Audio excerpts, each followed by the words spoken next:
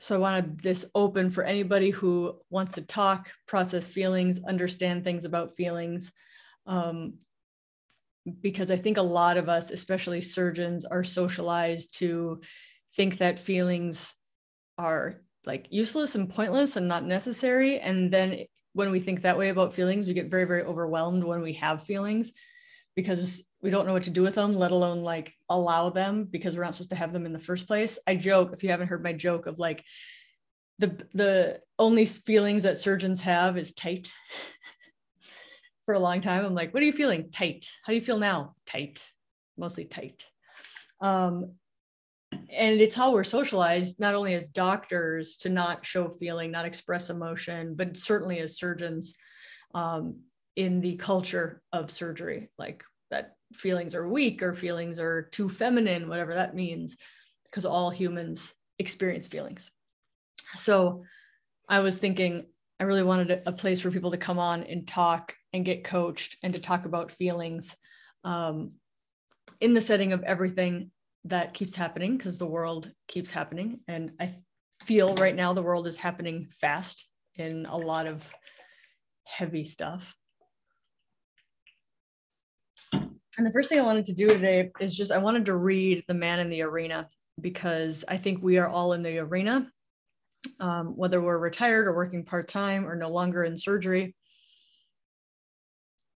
But I just think it's such a powerful poem.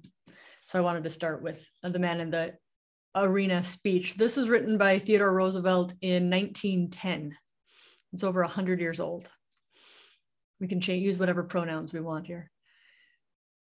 The woman in the arena. It's not the critic who counts, not the man who points out how the strong man stumbles or where the doer of deeds could have done them better.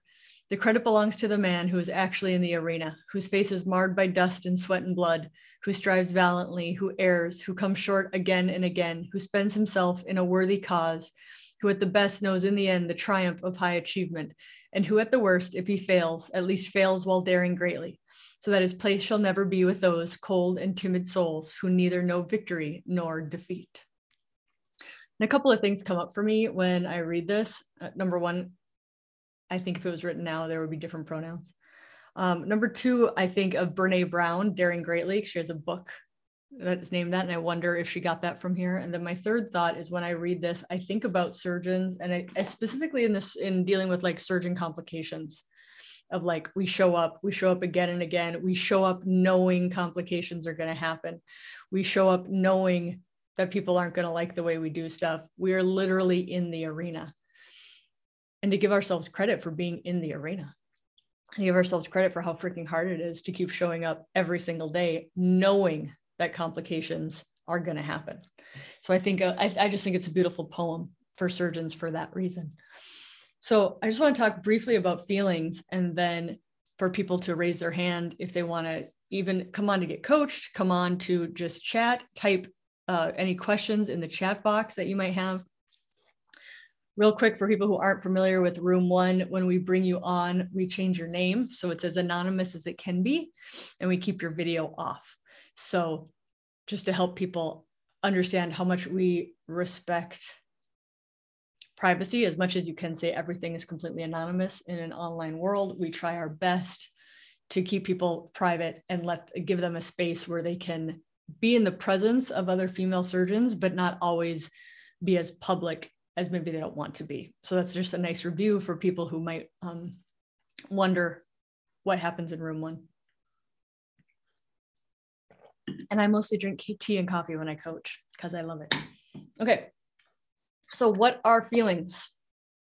Feelings are sensations in the body, oftentimes caused by thoughts. Our thoughts create our feelings, not always conscious thoughts that create feelings. The other thing that can happen is feelings can happen first and kind of trickle up to thoughts. So sensations in the body can trickle up.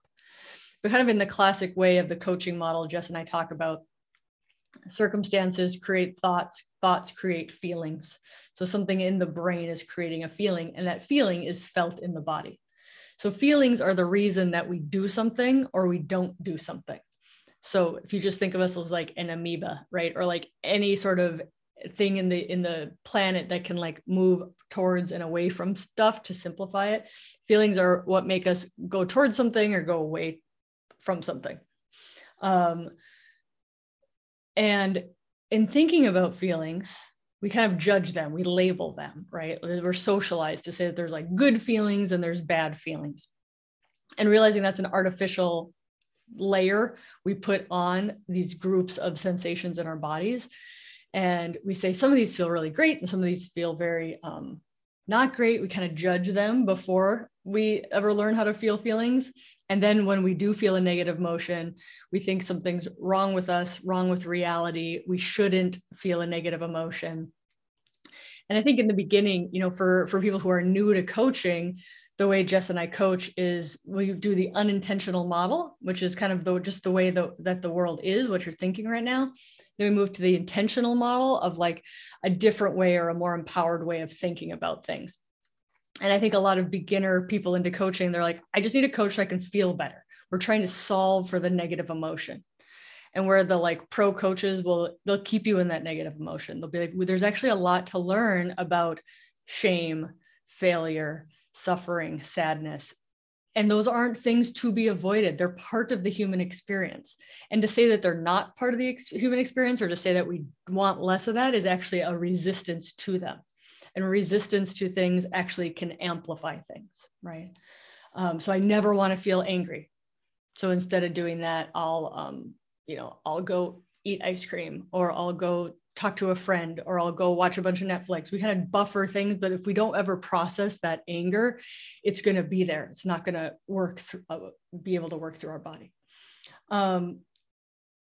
So somebody was saying, you know, doctors suck at emotions. We suck at feelings. And somebody was saying like how to describe what a feeling or an emotion is. It's a sensation in our body, right? And so like if a Martian came down to the planet and was like, hey, I hear you guys really don't want to feel like anger or sadness. Can you describe what that would be like? And in describing what that emotion is, what you're doing is you're describing sensations in your body, right?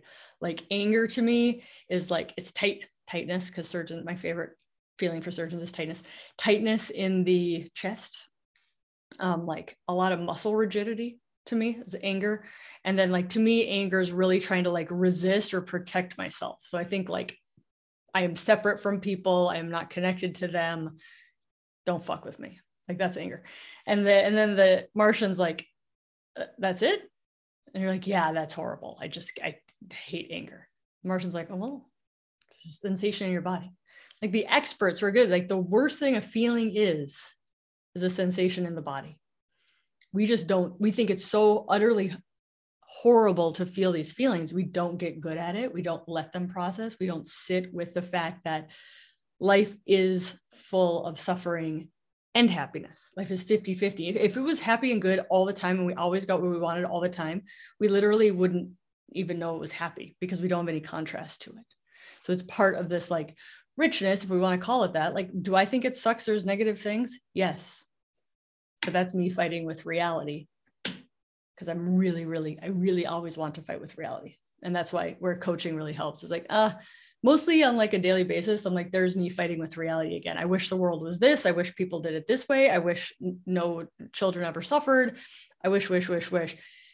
Instead of saying this is the world, what can I now do to make a difference in the world, to do my best in the world? And Kara Lowenthal is a master coach. She actually has a podcast called Unfuck Your Brain, which is fantastic. I highly recommend it. She's sassy. She's like Harvard trained lawyer turned very successful life coach. And she wrote this email yesterday about, you know, what was going on and like what we're supposed to do with these emotions. And she's like, with what's happening in the world, the best thing we can do is learn to manage our brain, learn to see what's happening inside of us, learn to understand ourselves, learn to come and decide what we're going to do with as clean of a presence as we can. Because if we don't clean this up and we just go out and it's angry, it's sadness, so much so that we can't get our work done or whatever, or we drop out of the fight, whatever it is. So her point of like, coaching is not there to make you feel better. I think I tend to feel better. Anytime I just get awareness of what's going on, I tend to feel better because it does create that space between stimulus and response, is that awareness of like, oh, that's why that happened. That's why, of course, that's why I'm angry. That's okay. From basics, coaching is not there to just make you feel better. It's a very fake feeling better. If I'm like, well, if you just think a happy thought, then you won't be so sad so much. Why don't you just try that?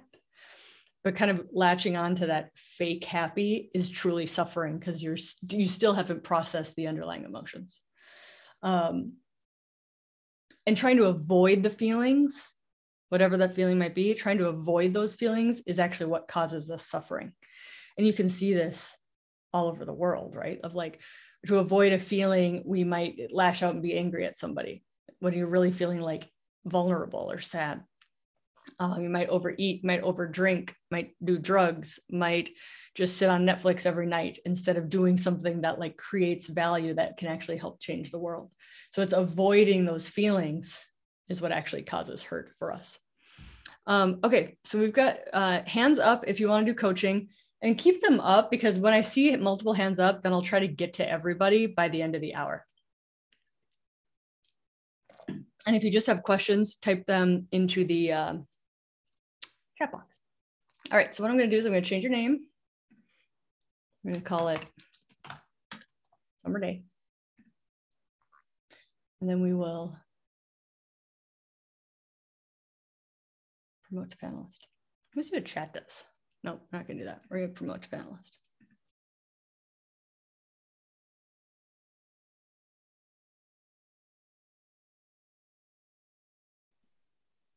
Hi, can you hear me? Hey, friend, how are you? Oh, the same, I feel. Just so you know, Kelly, I can see who all the attendees are because their names haven't been changed. Okay. Yeah, thank you. Yeah, for whatever reason, coming in through the link, it didn't let us change our names ourselves this time. Oh, thanks for yeah. The link through the emails wasn't working through for me. I had to come in through Facebook, so I couldn't change my name, just okay. FYI. Thanks for letting us know. If anybody wants their name, well, let me know if you want your name to be changed. I can change them if that's important. Thanks for letting us know, Summer. Yeah. So I guess, so I feel, I've been doing this for maybe like 5 or 6 months now, the group coaching. And what I'm trying to figure out is, because I feel like every month, sometimes a couple times a month, I'm on here talking about the same thing, which is my current job situation and how crappy it is and why for, various reasons with my boards and stuff, I feel sort of stuck here. And what I am trying to figure out is if I need to evolve more through coaching, or is this just a bad circumstance that I have to somehow figure my way out? So this week in particular was really bad. And I'm sorry, I'm like trying not to tear up talking about it. I'm just like so frustrated and sad. I was on a great vacation last week. And when I came back, the group had finally hired more medical assistants. And I said, you know what, don't be anxious about going back to work. Maybe it'll be better. So I went back last week and there was one medical assistant who said, I want to stay with you. You've inspired me to become a physician assistant to work in your subspecialty. So I already told everyone I want to work with you. The new MAs, they can go train with someone else. So for 3 days, I had a really great clinic and I said, okay, things have been pretty tough, but maybe they're starting to get better now. Monday morning was fine. And then I had an add-on patient in the afternoon. And I've taken a lot of time to train her to do things, to do what I do. The other medical assistants in the 3 rounds we've had in the 9 months I've been here have refused to learn except for her. So she was helping me in the afternoon with one patient because she's the only one who can do it. And my clinic runs behind because of the amount of teaching and training I have to do like every 3 months. The owner of the group comes in, starts screaming at her, saying that, she's supposed to be helping him. She was hired for him. She wasn't hired for me. I should be done, et cetera, et cetera. And that pissed me off a lot. But I said, you know what? He and I actually only overlap 1 day a week. So she can help me the other days and she can work with him, whenever he and I are there together. But then on Tuesday, one of the hiring managers had a discussion with me. He's the owner's very upset at how his clinic is running. She's not going to work with you. She's for him. And I said, well, you know what? I'm not going to keep training people and have them taken away from me. And so with that, I felt, okay, like through coaching, I could sort of rationalize this, like, okay, fine, we'll work around it. I'll work with her a day and a half a week. He can work with her the rest of the time. But then later that day, I had sent an email about OR availability in our surgery center. I'm getting busier much quicker than I thought I have. But the big problem is that there's no place to do my cases, like to the point where for urgent cases, I'm like pushing the boundaries on when I can really operate on these people. And the email was about lack of communication from the OR manager. I was not aware that there was like an issue even adding my cases on until I looked at my schedule. And I get like a very snarky and rude email back from the junior partner about me. He's going on a rant about me, about my cases, this and that. Oh, they take longer than the allotted time. And I said, no, at the hospital, they take longer, but the surgery center, with straightforward cases, I finish them quicker than I say I will. Go look at the case logs, you can see. And then I had to because he takes like my email threads, he'll hijack them into these ridiculous rants that have nothing to do with anything. So I came back to the original point, which was, hey, we have no communication here. I just want to let you know so we don't have this issue persisting. And then at the same time, the same day, I found out that another surgeon in town who I thought was an ally of mine is not. And I just felt, okay, so there's no acknowledgement of what I'm doing in clinic. There's no acknowledgement of what's happening in the OR. I mean, the group owns a surgery center. It's good for all of us for me to be bringing my cases there. And, I've talked to them multiple times about this. We've talked about the manual. And nothing has changed. And so on Tuesday night for 4 hours, I was crying on the phone to a family member. And I can like feel it now, just like the deep sadness I have. I don't want to be like this every single week for the next 2 years. I'm stuck here. And I have been talking to another job and they're trying to get a letter of intent together for me, but I just don't know what the timing, if it's going to be better. They've also changed what they want to do with the job over the month I've been interviewing with them. And so now I'm not sure that it's really what I'm looking for. And I'm just trying to figure out, like, is it coaching? Is it just me? Like, do I need to just work on this more and deal with it? Or do I need to like take a risk and leave? But I don't want to be so deeply sad every single week. Like I hate my job. And I hate saying that because I love being a doctor. I love being a surgeon, but every day I wake up and I'm just like, I don't want to go there and deal with it anymore. Yeah. So that's what I'm just trying to figure out. Like, cause if it's just okay, cause I definitely feel with coaching, I have evolved. I said this like recently, I feel like I'm unrecognizable in some ways, like in how I deal with things. I'm very proud of myself and I'm definitely happy I've done this. I'm just not sure, like, do I just need to work on it a little more, or is this just a bad circumstance? And they're like, no one can deal with it. Well, actually, no one can deal with it. I didn't realize until I got here that it's been like a revolving door of surgeons, but What's underlying the sad? Is there a thought? I kind of thought that this would be my forever job. I've had a very tumultuous, like young career. I lost my job like really early on during COVID. So it was kind of like last one hired, first one out type thing, went to a second fellowship and now have this job. And, I think part of it is that I feel like my CV is very tainted. Like I've had places flat out just tell me like, what's wrong where you're like in these places for a short period of time. And I was like, you don't understand. For like my generation, the surgeons that recently finished training, we don't have great options with COVID. Like I know so many surgeons that lost their jobs during COVID. So it's one of those things where I thought, okay, I'm going to stay here. I'd been talking to this group for 2 years and I thought this would kind of be like my forever job. And I just am very sad that I have put in so much effort for a group that doesn't really seem to, I don't know if I'm going to say they don't value me. They don't value anyone. I mean, the amount of turnover we've had from longstanding employees who have said that I've gone to them, I've talked to them, I need more money, or I need like a different role or whatever, and they just ignore me and I left. It's like the underlying theme with everyone who leaves here. So I think it's that I put in this effort, it's not coming back. I think what it is actually, it's the lifestyle. It's the lifestyle. Because I've said, you know what, if I'm stuck here, you know what, I could work less and make less money. This is not a very high volume group. They're not private practice ballers like I was hoping to be. But the problem is the lifestyle. I think that's why I'm so upset. I'm actually, for myself, especially not very busy, relatively speaking. But I am constantly operating until late at night. Every Friday night, I come home at like 10 p.m., order DoorDash, fall asleep on my couch, wake up at like 4 a.m., shower, go back to bed. I'm not married yet. I don't have kids. And I was like, if I had a family, would I tolerate this nonsense? Or would I say, oh, well, I'm single. It's okay if I like fall asleep on my couch.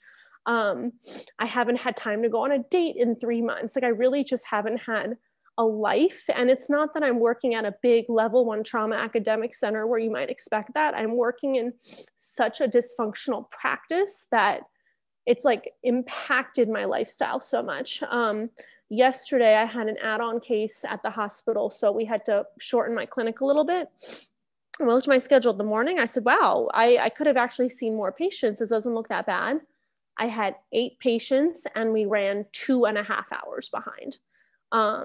It's like, we just can't get anything done. I can't get any notes done during the day. I'm always working at night.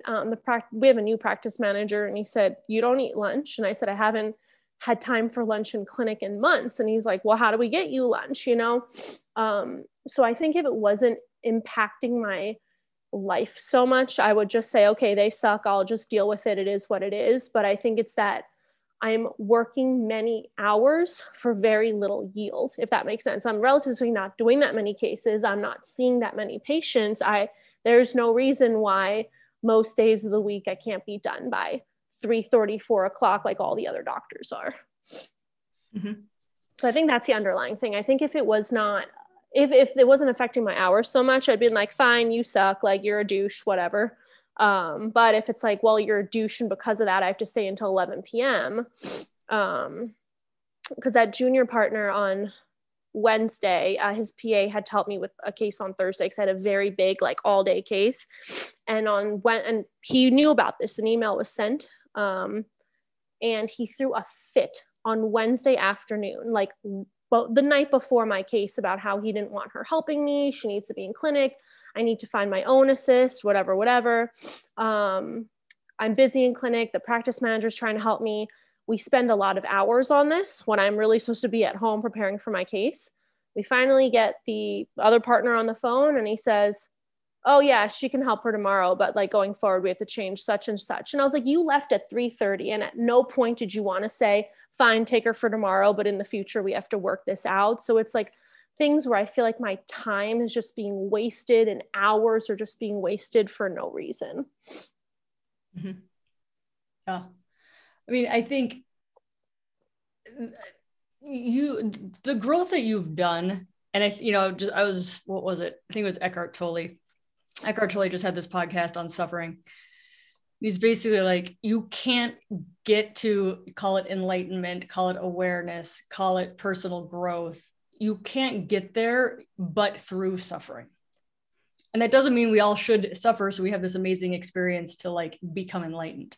But what it means is like, what's happening right now is there, and it's not going to be there all the time. You're either going to leave or you're going to, work on what you can work on there and see if change happens. But you're in like the quicksand of it, right? Mm-hmm. Of like, and I'm hearing a lot of victim coming from it. Like, this guy's a douche, this guy's a blah, blah, blah, this OR is dysfunctional, blah, blah, blah. And really realizing they're going to do what they're going to do. Mm-hmm.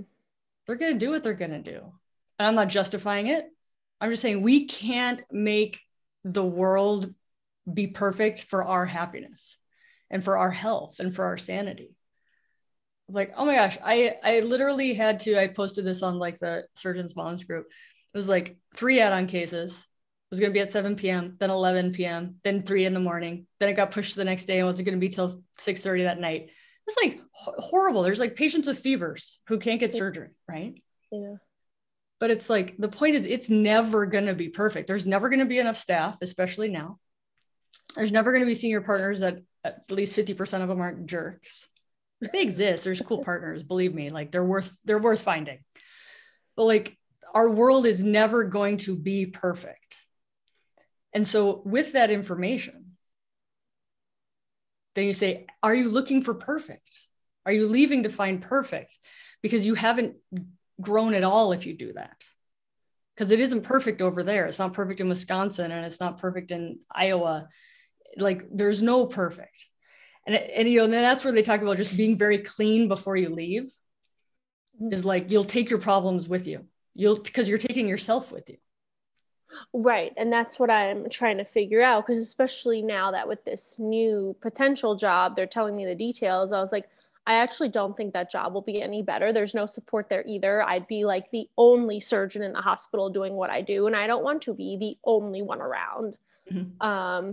I think what because I do spend a significant amount of time, like, I don't want to say the word scheming. I can't think of a better word right now. Like, how do I work around whatever they are offering me? Like, I was actually thinking during my shower at 4 a.m. today, why should my clinic go into the afternoon, right? Like, why should I be running into someone else's clinic? We should be finishing in the morning. Or, you know, I can work with so-and-so on this day, or do this, do that. And I just feel like I'm mentally exhausted from having to work around everything.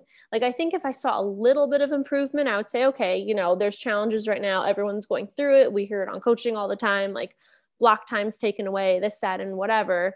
But I think my concern is that in the 9 months I've been here, it's only getting worse. There hasn't even been like a little bit of improvement. Mm-hmm. Because I'm pretty vocal. I will go and talk to them or come up with ideas or say, hey, what can we do? But nothing really ever changes with that. Or it'll be like, oh yeah, we'll do it. And then it doesn't happen type thing. So, but you know, I'm physically tired from operating late, but I think I'm more mentally tired for constantly having to think of some workarounds. Right. And you know, I think that's worth noting, again, like that awareness of like, where is my energy going, right? My energy is trying to change the way things are. Okay, yeah, that's exhausting. And then to realize like, oh, at least I know where I'm putting all of my energy right now. Mm-hmm. It's in fighting reality, feeling like I'm the only one who can change anything, and then it doesn't work. Like, just knowing like, yes, you are spending a lot of energy doing that. Yeah. Like I said, at some point I thought, well, you know what, because I have in some ways kind of said, you know what, I'm not going to try to fix things. But again, if I have to speak up, if my clinic's running 2.5 hours behind, like that is absolutely ridiculous. Mm-hmm. How these patients even still want surgery with me is like beyond me. I'm impressed. Yeah. But just give me some clarity. Are they not being roomed, or like, help me fathom 2.5 hours behind? So my subspecialty is very clinic procedure heavy. And I think that's the trouble, is the other docs are not realizing that. I'm trying not to give like too many details away without giving my subspecialty away, yeah, no, but it's very, very procedure heavy. So, yesterday I only had one medical assistant when the owner of the group had 4. And so if they have to set up for a procedure, they then cannot room the patients or get them back or get them going. And because they are new, a lot of them are like trying to go to med school and stuff. They're not career MAs. They actually don't know how to manage their time. Right. So I jump in and try to help them. But if I'm like, I had a few patients yesterday who needed like longer pre-op discussions.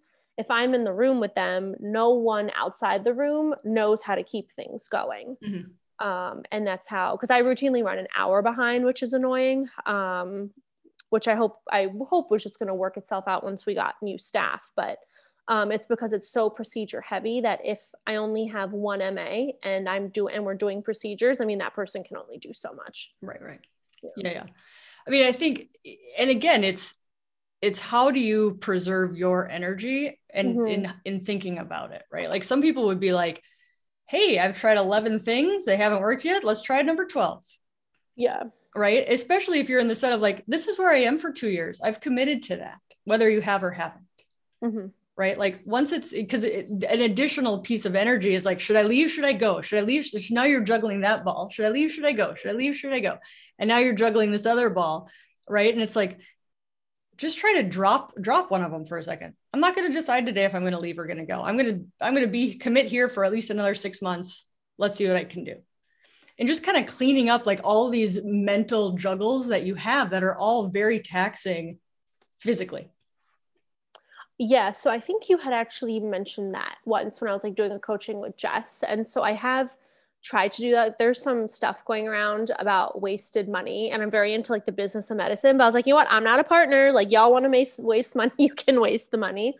But so, cause I'm trying to kind of mimic what the other surgeons do. And they'll just go tell one of the staff or their PAs, go find out this. Whereas I'll go try to find out myself.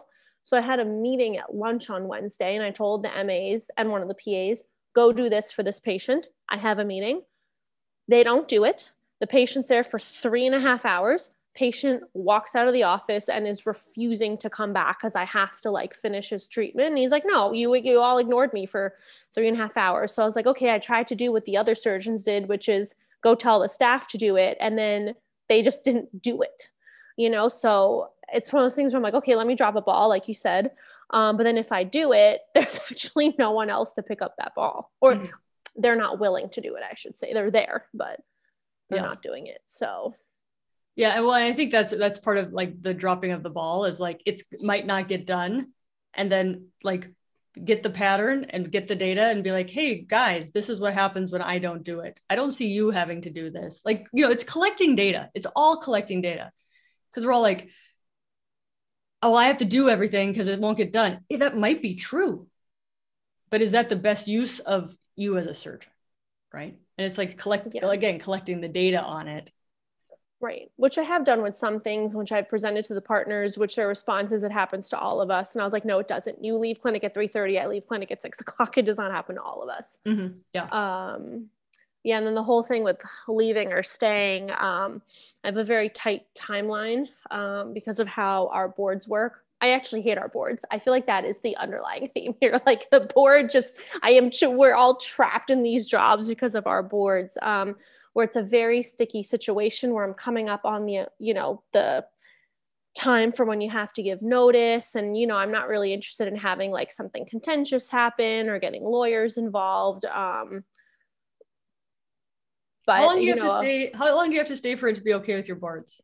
Well, the problem is because my group didn't submit my paperwork. I feel like that's really when the honeymoon phase ended, because I thought I'd just leave in a year. But then I found out they didn't submit my paperwork.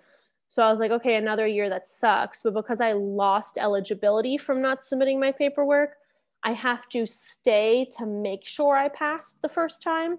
Because if something freaky were to happen and I didn't, which I can't imagine that would happen, then I'd have to stay there for another year. So I think that's the challenge, is also, I don't know, am I here for 2 years? Am I here for 3 years? Like, what are we doing here? Why even think that thought? It's exhausting. Yeah. I mean, your brain wants to keep you in indecision. Mm-hmm. You might not agree with that brain, right? Like in your perfect world, your brain would stop freaking flip-flopping on everything. But your brain is in such like a stress survival mode. And this isn't you. You're the person who's seeing your brain do this. Yeah. If you're able to like break that out of there. Yeah.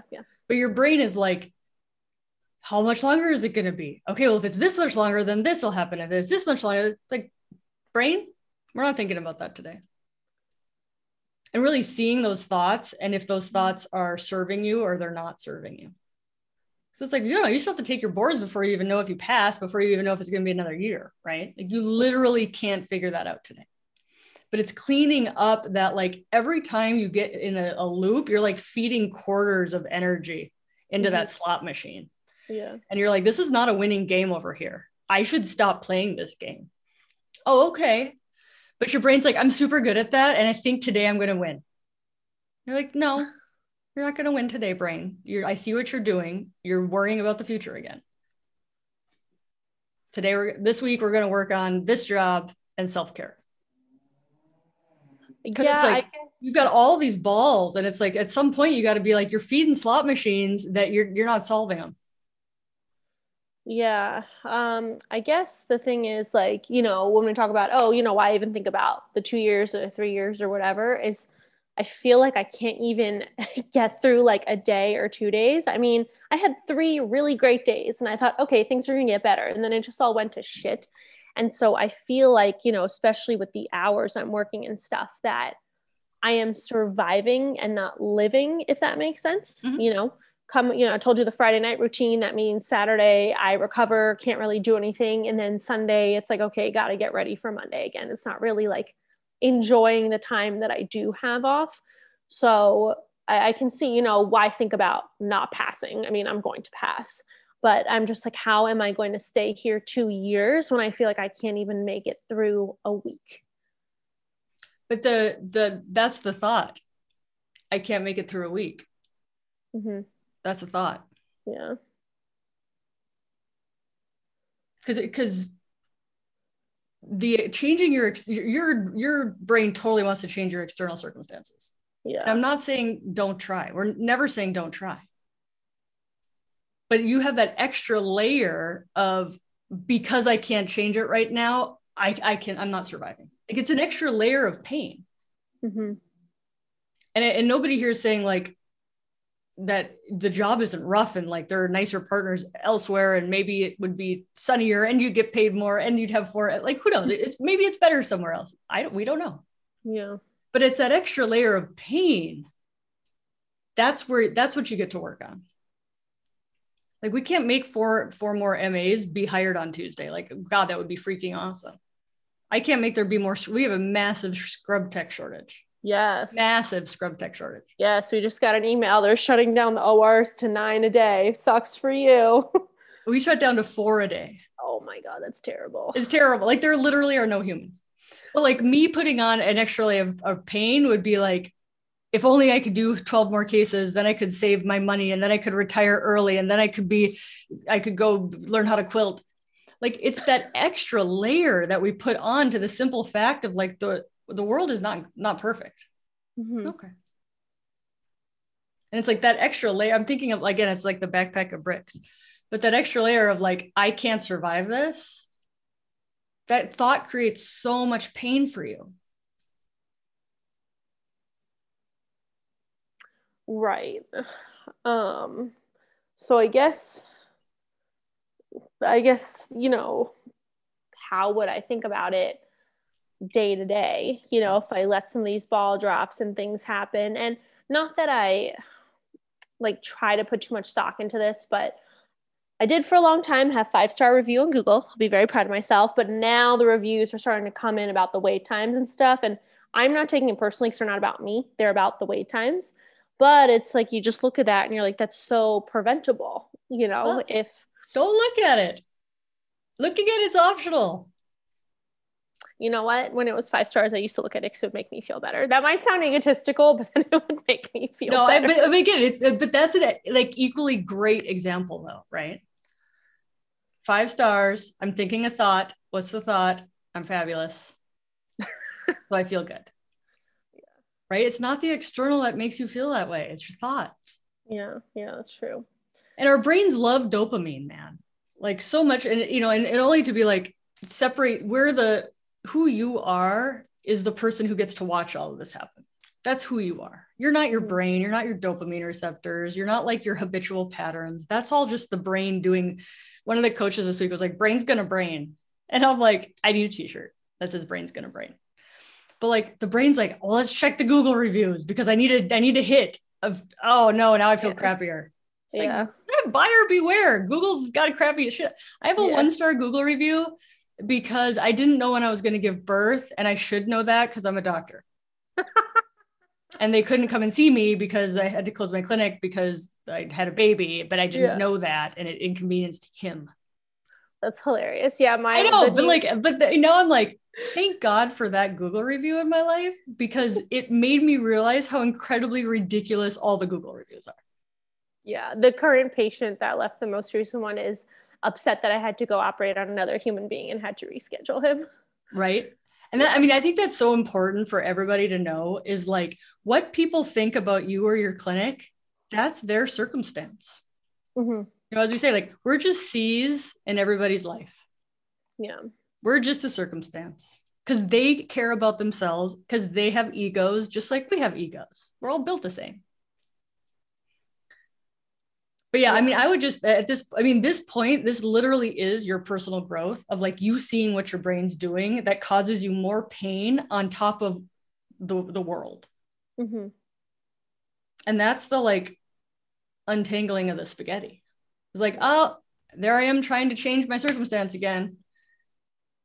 There I am trying to make somebody else behave differently. There I am trying to solve 2 to 3 years after my boards. What's it going to be? And even just that work of being like, hey, brain, I see what you're doing right now. It separates the like pain of those thoughts from your brain just having thoughts. Okay. Because you know how you asked me after I first stated the circumstance, what the underlying thought is? I actually remembered what the underlying thought has been. I actually moved here for this job. The only time I've ever been to this city is for this job. And socially, like things have not been great. Dating hasn't been great. I don't know a lot of people here. Like I just don't love it here. And so I think actually that underlying thought is I came here for the job and the job sucks.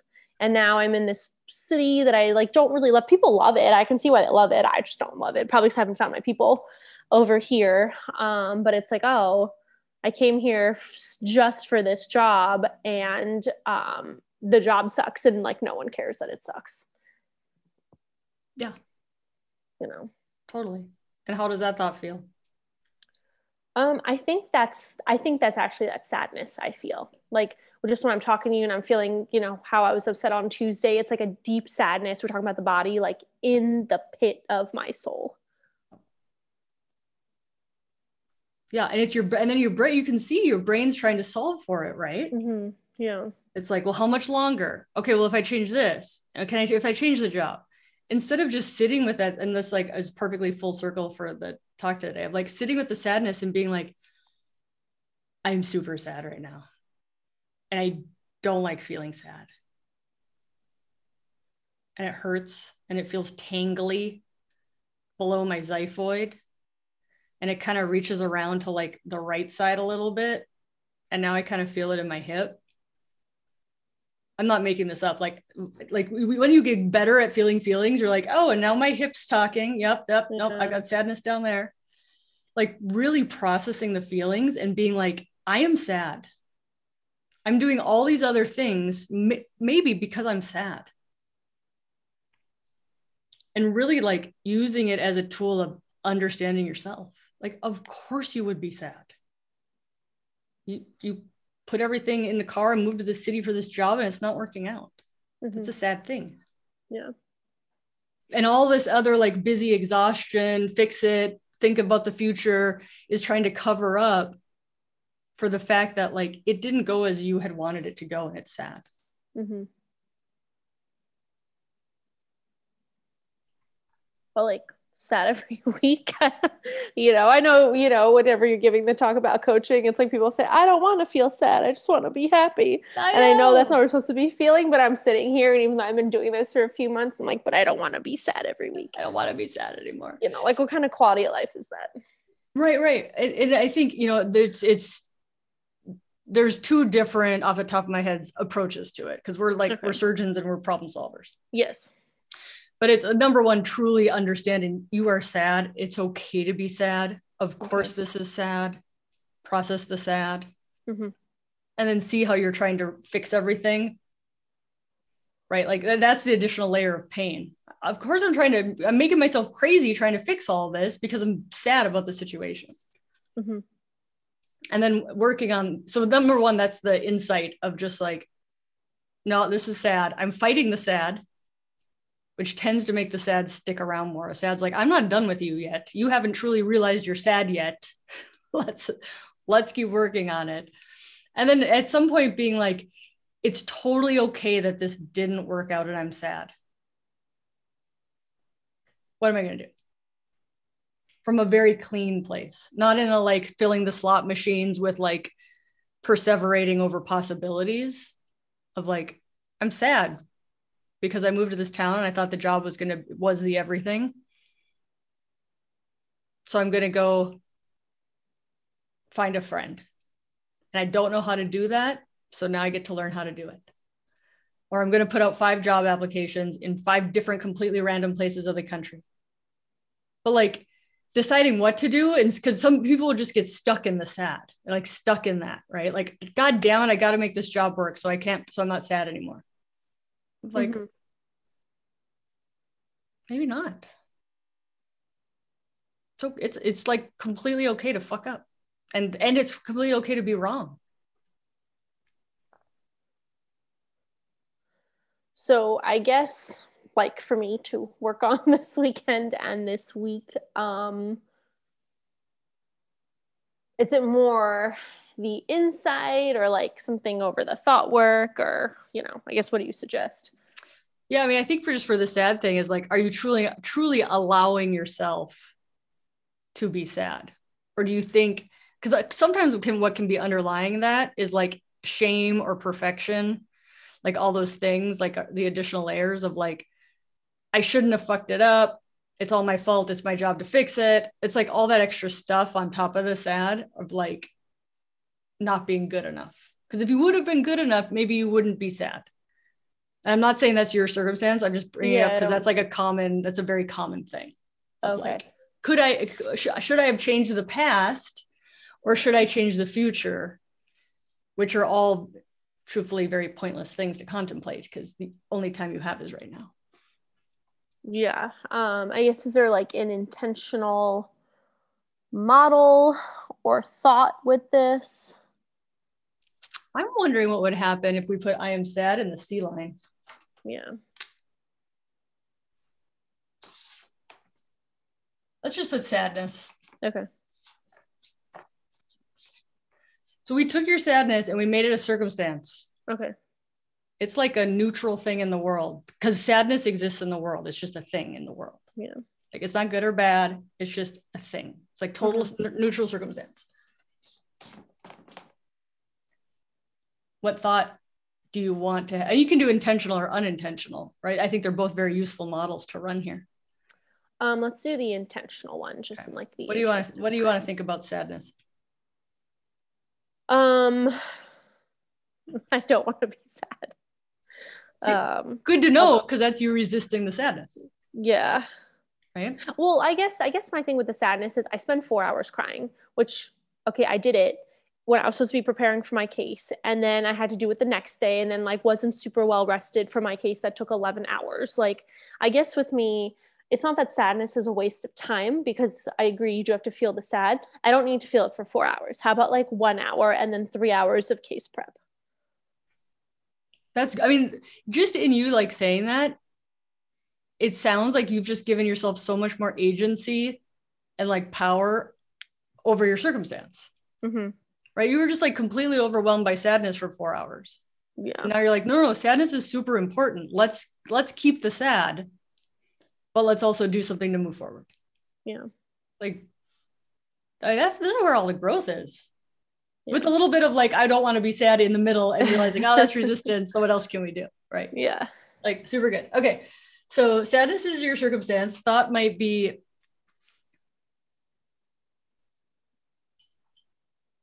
I feel like I still struggle with the intentional models, even after doing this for a few months. Yeah, I mean, the intentional models are almost like, you can do so many things with them. You can do the like aspirational intentional model. You can do the like empowered intentional model. I like kind of like empowered sounds good. You can do something that like sounds absolutely like, so it's such a ridiculous thought. Like, there's no way you would ever believe it, and just like see what happens with it. Like, there's really no right way to do this.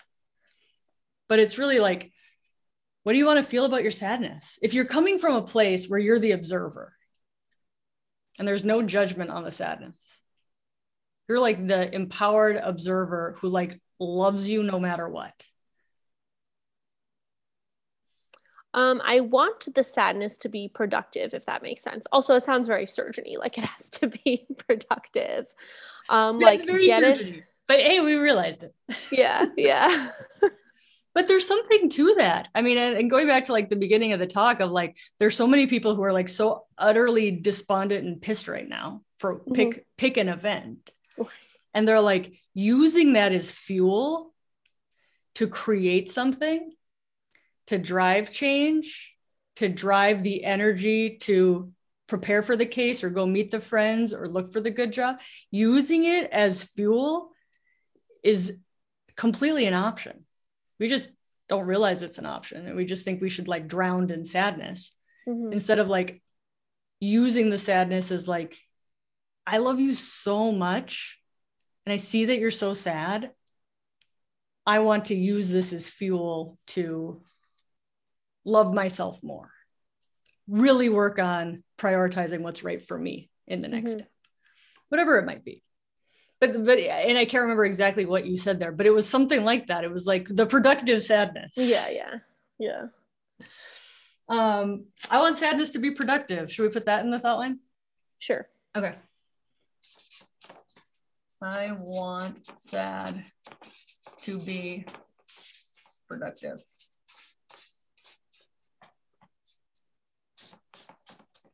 How does that feel? It feels less wasteful. It feels like not so gut-wrenching.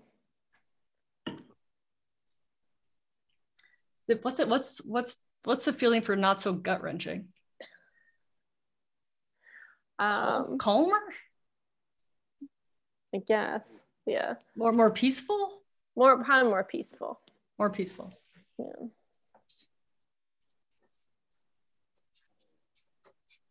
That's nice. Yeah. And then what actions come from being more peaceful?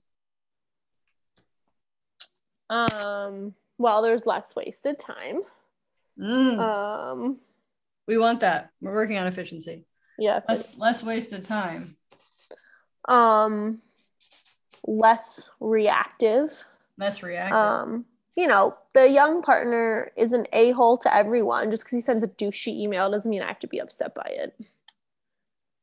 Brain's gonna brain, man. Yeah, I mean, he sends douchey emails all the time. Like, whatever. Totally. Yeah. That's his brain. Sucks to be in that one. At least you got yours. Yeah. I swear, for like the end of the year gifts this year, I want to do like the tank tops that say "Brain's gonna brain." Yeah, they're gonna be like, "TF, what does that even mean?" It makes me laugh. Yeah.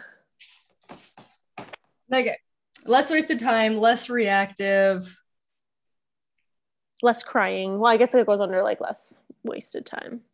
Yeah, I think the result from less reactive, the result is less crying. Yeah.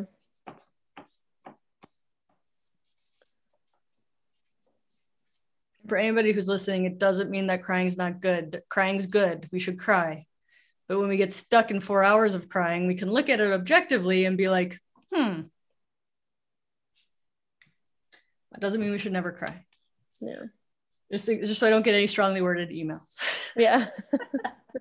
Okay, so when we see sadness as something that's happening in the world, and we want to use our sadness to be productive, it makes you feel peaceful. And when you're peaceful, there's less crying. Anything else? Then it also makes me feel like more hopeful. Like, okay, if I can use the sadness productively, then I can just like stick it out until my next step in life. Yeah. Hopeful.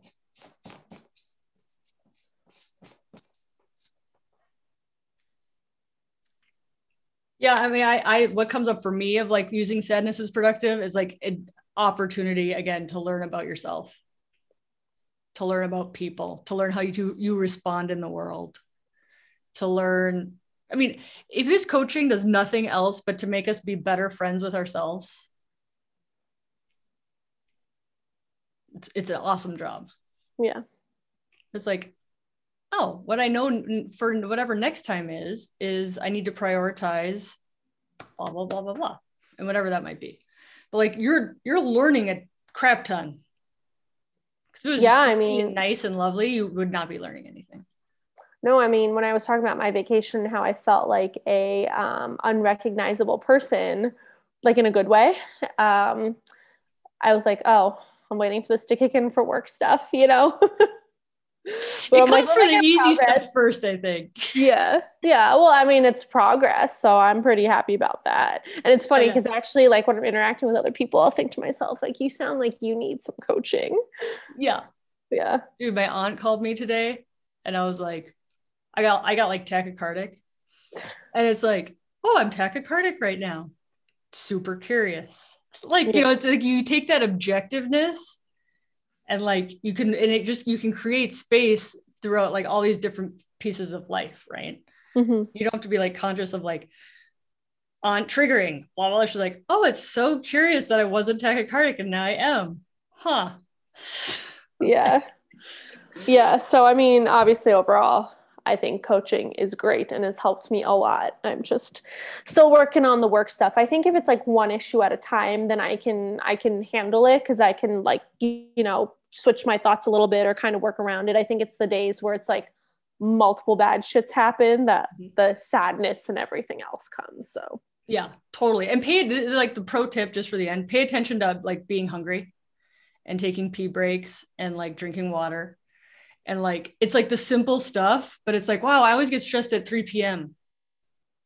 And it's like, well, because you didn't have lunch. And like, it's like sometimes it's so freaking basic. And like, we forget about the basic stuff sometimes. Not saying having snacks fixes everything, but like, it's amazing that sometimes it does. no, I mean, that's really interesting. I've definitely had in the last couple of weeks, like I just will go the whole day without drinking any water. Or during my case on Thursday, because obviously all the staff is talking crap because of how long it took, even though I told them it would take that long. The one ally I have in the OR, one of the OR nurses said, dude, you understand that for 11 hours, she did not scrub out one time. She was in like the entire time. Like you just don't think about it, but I definitely am going to pay more attention to that now. Totally. So, Because it's like, oh, my feelings is how my body is trying to tell me to take care of myself. Thanks, feelings. yeah. I'm also booking a massage for tomorrow. So self-care. Nice.